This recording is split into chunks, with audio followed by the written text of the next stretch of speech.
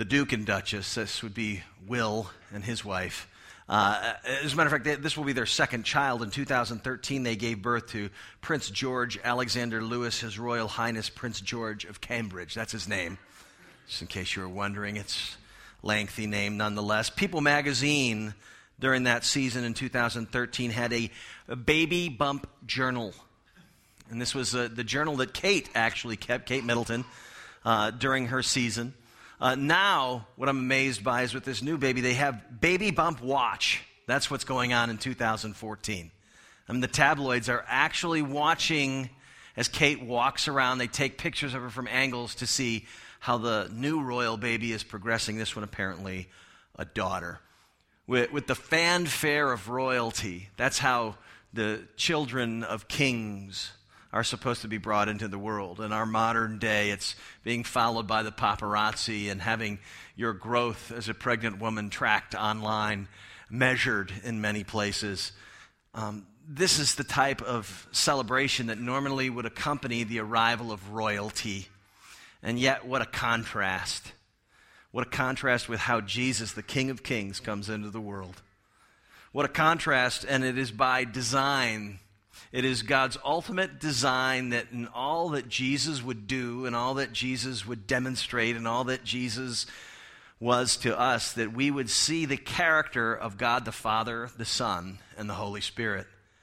And so his humble arrival in the world in a manger on a long family trip is just one way that we see something really exciting about the character of God and the kingdom of God in general. I love the Christmas narratives we've celebrated all through Advent. They talk about different journeys. This past Sunday's message, we looked at the Magi's journey, the journey of opportunity they had, where they journeyed from Baghdad to Bethlehem to present Jesus with gifts in response to what they knew was God telling them to go see this king. The gifts they gave him were gold, a symbol of Jesus' kingship on earth, and frankincense, frankincense is just an incense if you didn't know it, but it's a symbol of deity, and myrrh, an embalming oil, which would be a symbol of death. These gifts were brought on the journey of opportunity presented to the Magi. Tonight, I want to look at another journey, two in fact. The first is Mary and Joseph's journey of obedience. This is their journey, as we see in Luke chapter 2, from Nazareth to Bethlehem. It was to obey not only the Lord, but the civil government that Joseph strikes out. And he makes his way to his family's hometown to register for this particular census. You see in Joseph a very well-learned lesson. You see, in another Christmas narrative, you would have read of Joseph having an encounter with the Lord where he was told by the angel of the Lord to marry his fiancée who was pregnant and not by him. And he obeyed.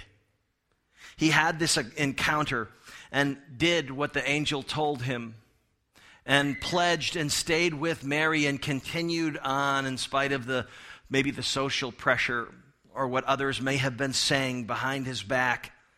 Obedience to the call of God wasn't an option because Joseph's experience with the Father was 100% legit.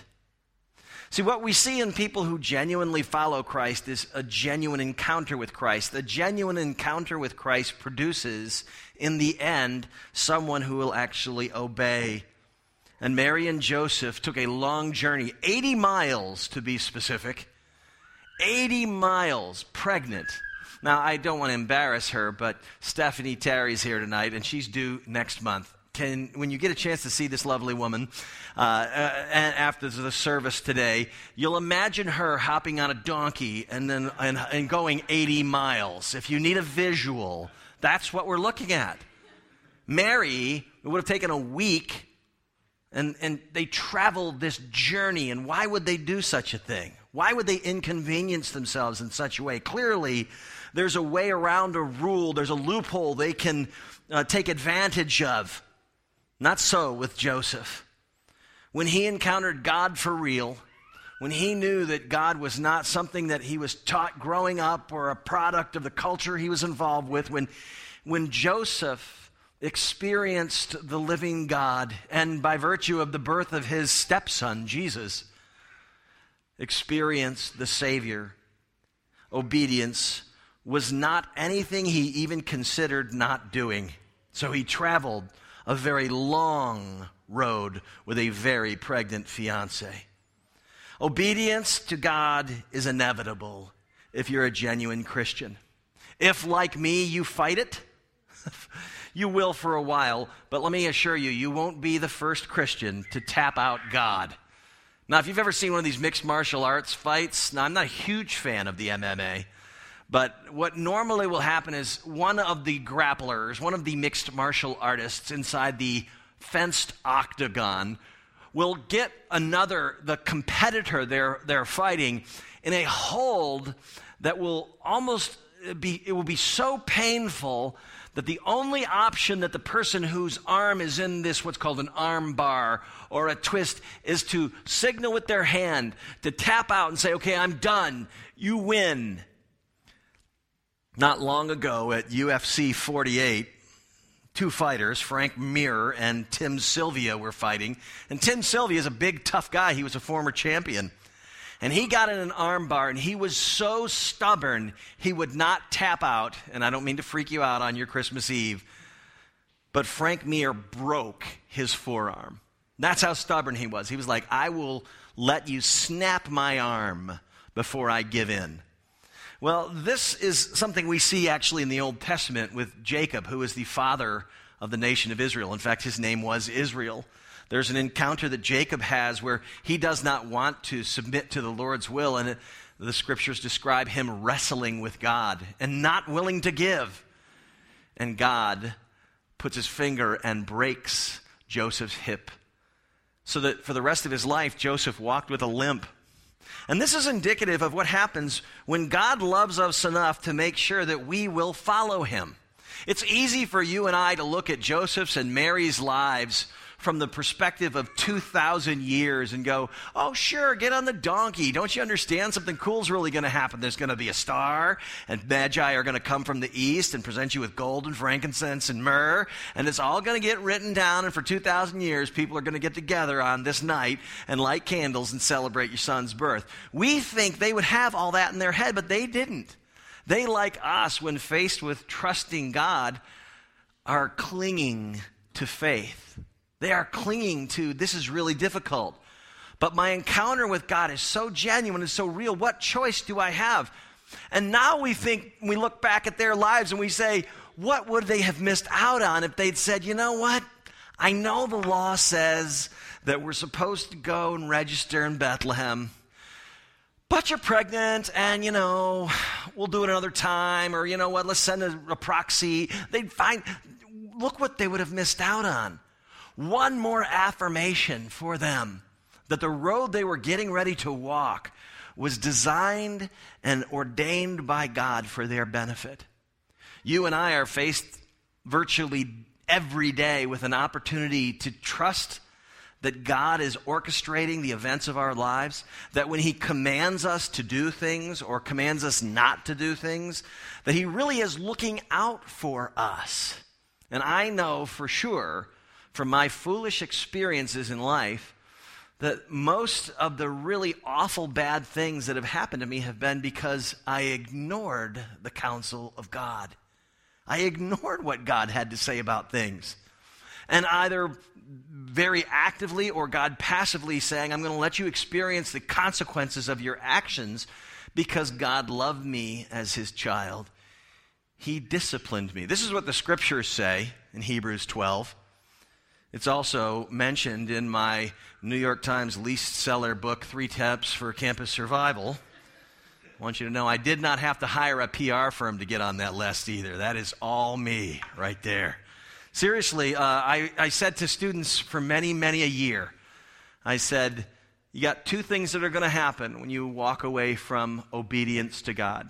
You're either going to find out that you're his child because he's going to discipline you, or you're going to find out that you're not his child because he isn't going to. And neither of those things is anything any of us want to find out. It's much better to trust him and obey. Now, why does God call us to obedience? Well, it's for the same reason that Jesus would be born in a manger. It's for the same reason that he wouldn't have the fanfare of royal baby number 2 from the Duke and Duchess of Cambridge. It's so that we could see in him the character of God. After marveling at Michelangelo's statue of David, the Pope asked the sculptor, "How do you know what to cut away?" And Michelangelo replied, "It's simple. I just remove everything that doesn't look like David."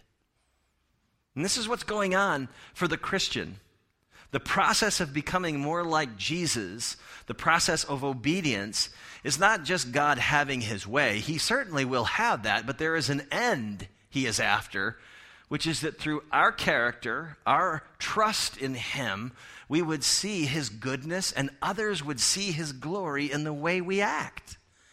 He is the center of the world, not us. He wants to be seen through us. And so all of those changes, all of that pain, all of the difficulty you may be encountering in your life, as we all do, it is a design of God to get you and I to walk with and trust him and reflect his character more and more so that people will see him. And this is the beauty of Mary and Joseph's journey of obedience. There was a third Christmas journey in addition to the Magi, in addition to Mary and Joseph. The third Christmas journey, friends, was Jesus' journey of humble obedience. It was Jesus' journey from his seat in glory into a humble stable in Bethlehem. Imagine somebody leaving the throne of grace to come and save people who weren't all that interested in him in the first place. One of the movies of my young high school, college age that was really big was a movie called Coming to America. It doesn't receive my pastoral endorsement, so don't go rent it and go, "The pastor said this was a great Christian movie." Because you're going to be seriously disappointed. It's not appropriate for the children. But the theme of the movie was not all that dissimilar to other movies you've seen. And that is, you've got this guy who was forced into an arranged marriage and he wanted to find true love. And so he posed as a normal person from a poor neighborhood in Queens, New York, so that somebody would fall in love with him for who he was. And in the end, he does find true love, and then it is into the amazement of the woman who's found him attractive as a person, he also happens to be a royal. See, Jesus has come to us in that same way. He has forsaken what was his. He has forsaken any of the joys and any of the rights and any of the privileges and comforts that he would have had. And while you may think a lot of this earth compared to eternal glory and the presence of God, this earth is a landfill. It's still the best thing we've ever had. It's still glorious and reflecting the glory of God, but imagine perfection. Jesus willingly walks into the sin, to the broken, to the struggle of this world. He willingly walks into it for you and for me, and his journey is one to demonstrate to us what it really means for him to love us, the humility it takes for him to give up and sacrifice that which was his right to demonstrate his love for others. The Apostle Paul wrote of it like this in Philippians chapter 2. He said, "In your relationships with one another, have the same mindset as Christ Jesus, who being in very nature God did not consider equality with God something to be used to his own advantage. Rather, he made himself nothing by taking the very nature of a servant, being made in human likeness, and being found in appearance as a man, he humbled himself by becoming obedient to death, even death on a cross. Therefore, God exalted him to the highest place and gave him the name that is above every name, that at the name of Jesus every knee should bow in heaven and on earth and under the earth, and every tongue confess and acknowledge that Jesus Christ is Lord, to the glory of God the Father." I love the end of this verse. It reflects once again the idea that every person on this earth will submit one way or another. Everyone will bow the knee. You may see people in your world, somebody who you think is angry at God or dismissive of his existence, or just crazy hating the notion of an eternal God who would have any right or claim on the people that he had created. Even the person who's the most antagonistic towards God one day will bow their knee and submit and profess with their mouth, yes, Jesus Christ is Lord. What Paul is after here in Philippians 2 is that our relationships must reflect what characterized Jesus' coming to us in Christmas. He's saying at the beginning of this passage, in your relationships with one another, have the same mindset as Jesus, which is to say, I'm going to give up what's best and easiest for me, and I'm going to do what is best for you. I'm going to humble myself and become like a servant, which means in a big house, in a mansion, certainly in his eternal in his eternal place, in his eternal throne room, Jesus had angels that just waited on him hand and foot. All he did was have servants. All he does is have servants, and has every right to walk anywhere he would go and say, you will serve me. Bow down, kiss my ring. But that's not what Jesus does.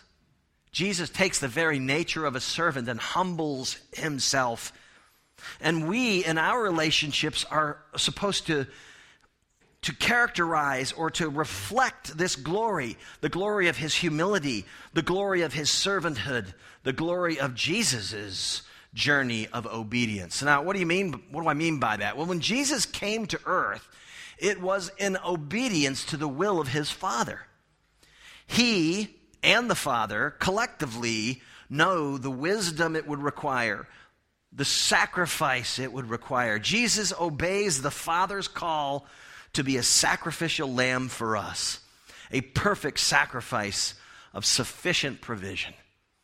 Jesus obeys the Father. His journey in coming to earth is not just to demonstrate the glory of his character, but to fulfill a mission. And that would be to be substituted for you and me, so that our sins wouldn't need to be punished. A perfect sacrifice. That's why he had to be perfectly obedient. Jesus could not have been sacrificed for our sins if he himself were a sinner. It wouldn't make any sense. In order for him to be exchanged for us, his sin for his holiness for our sin, in order for our sins to be satisfied, the wrath of those sins to be pacified, to be taken away, or the expiation of our sins, or as even Brooks prayed earlier, the word propitiation, which is to take out all of that which would be required for a just punishment of sins. That all of that took place because Jesus was willing to be obedient. He was a perfect sacrifice. But the other part of Jesus' obedience was that he obeyed the Father's law to be a saving Lord for us. What I mean by that is that he was a provision of salvation. He obeyed perfectly, and you and I were given credit for his holiness. I love a passage in 2 Corinthians 5 that the Apostle Paul also penned. He said this, if anyone's in Christ, the new creation has come. The old is gone, the new is here. All this is from God who reconciled us to himself through Christ and gave us the ministry of reconciliation. That God was reconciling the world to himself in Christ, listen to this, not counting people's sins against them. And he's committed to us the message of reconciliation. We are therefore Christ's ambassadors, as though God were making his appeal through us. We implore you on Christ's behalf. So here we are, ready to implore people as ambassadors of Christ. Be reconciled to God. God made him, Jesus, who had no sin, to be sin for us, so that in him we might become the righteousness of God. Jesus' obedience clears the way for his followers to enter into an eternal relationship with him. This isn't a free pass to heaven. What it is you begin a relationship with him now, and it will continue for eternity. And once you die, if you're not in a relationship with him, you will continue in isolation from him for eternity. We choose by his grace eternal life with him, or in the absence of that grace, we choose to be separated from him. And how we know if we're in relationship with him is whether or not our life is characterized by a growing desire to love him, a love that is expressed through obedience.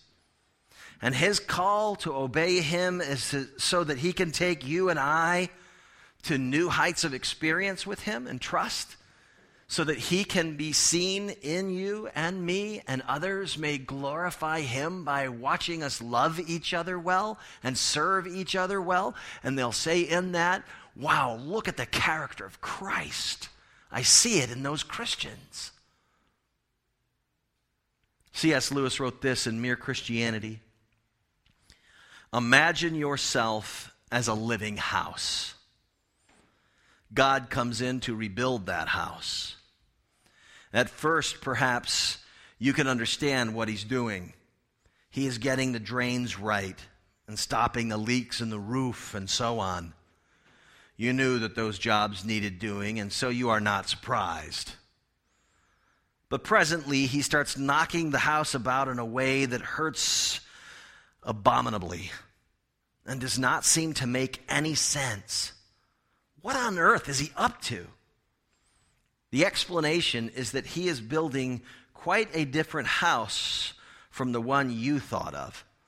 Throwing out a new wing here, putting on an extra floor there, running up towers, making courtyards. You thought you were being made into a decent little cottage, but he is building a palace.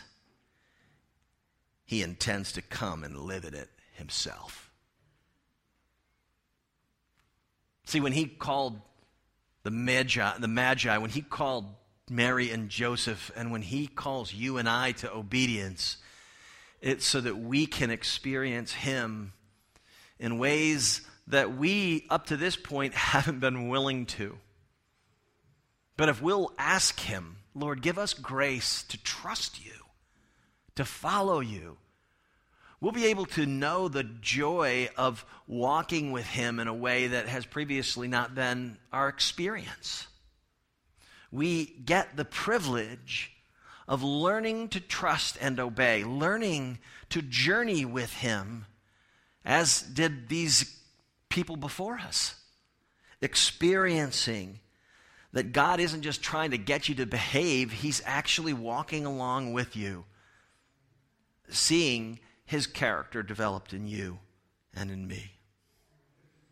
My prayer this Christmas Eve is that you and I, like the people in our Christmas narratives, would know and experience a grace and a joy of God caring enough about us to pursue us, to descend and condescend from his throne and pursue you, that he loved you enough to birth you in a place where you could hear the gospel, to grow you in a place or have friends or family introduce you to that gospel, that he has entered into your life not all that dissimilar to how he entered into the life of the Magi or into the life of Joseph and Mary. He has gone out of his way to get your attention, and he's saying, won't you journey to discover me anew? Let us pray that in 2015 that would be the case for us. Father, thanks again for the evening to celebrate the birth of your Son. Thanks for the call of obedience that isn't just so that you can have your way, but that you can do something in us that is remarkable.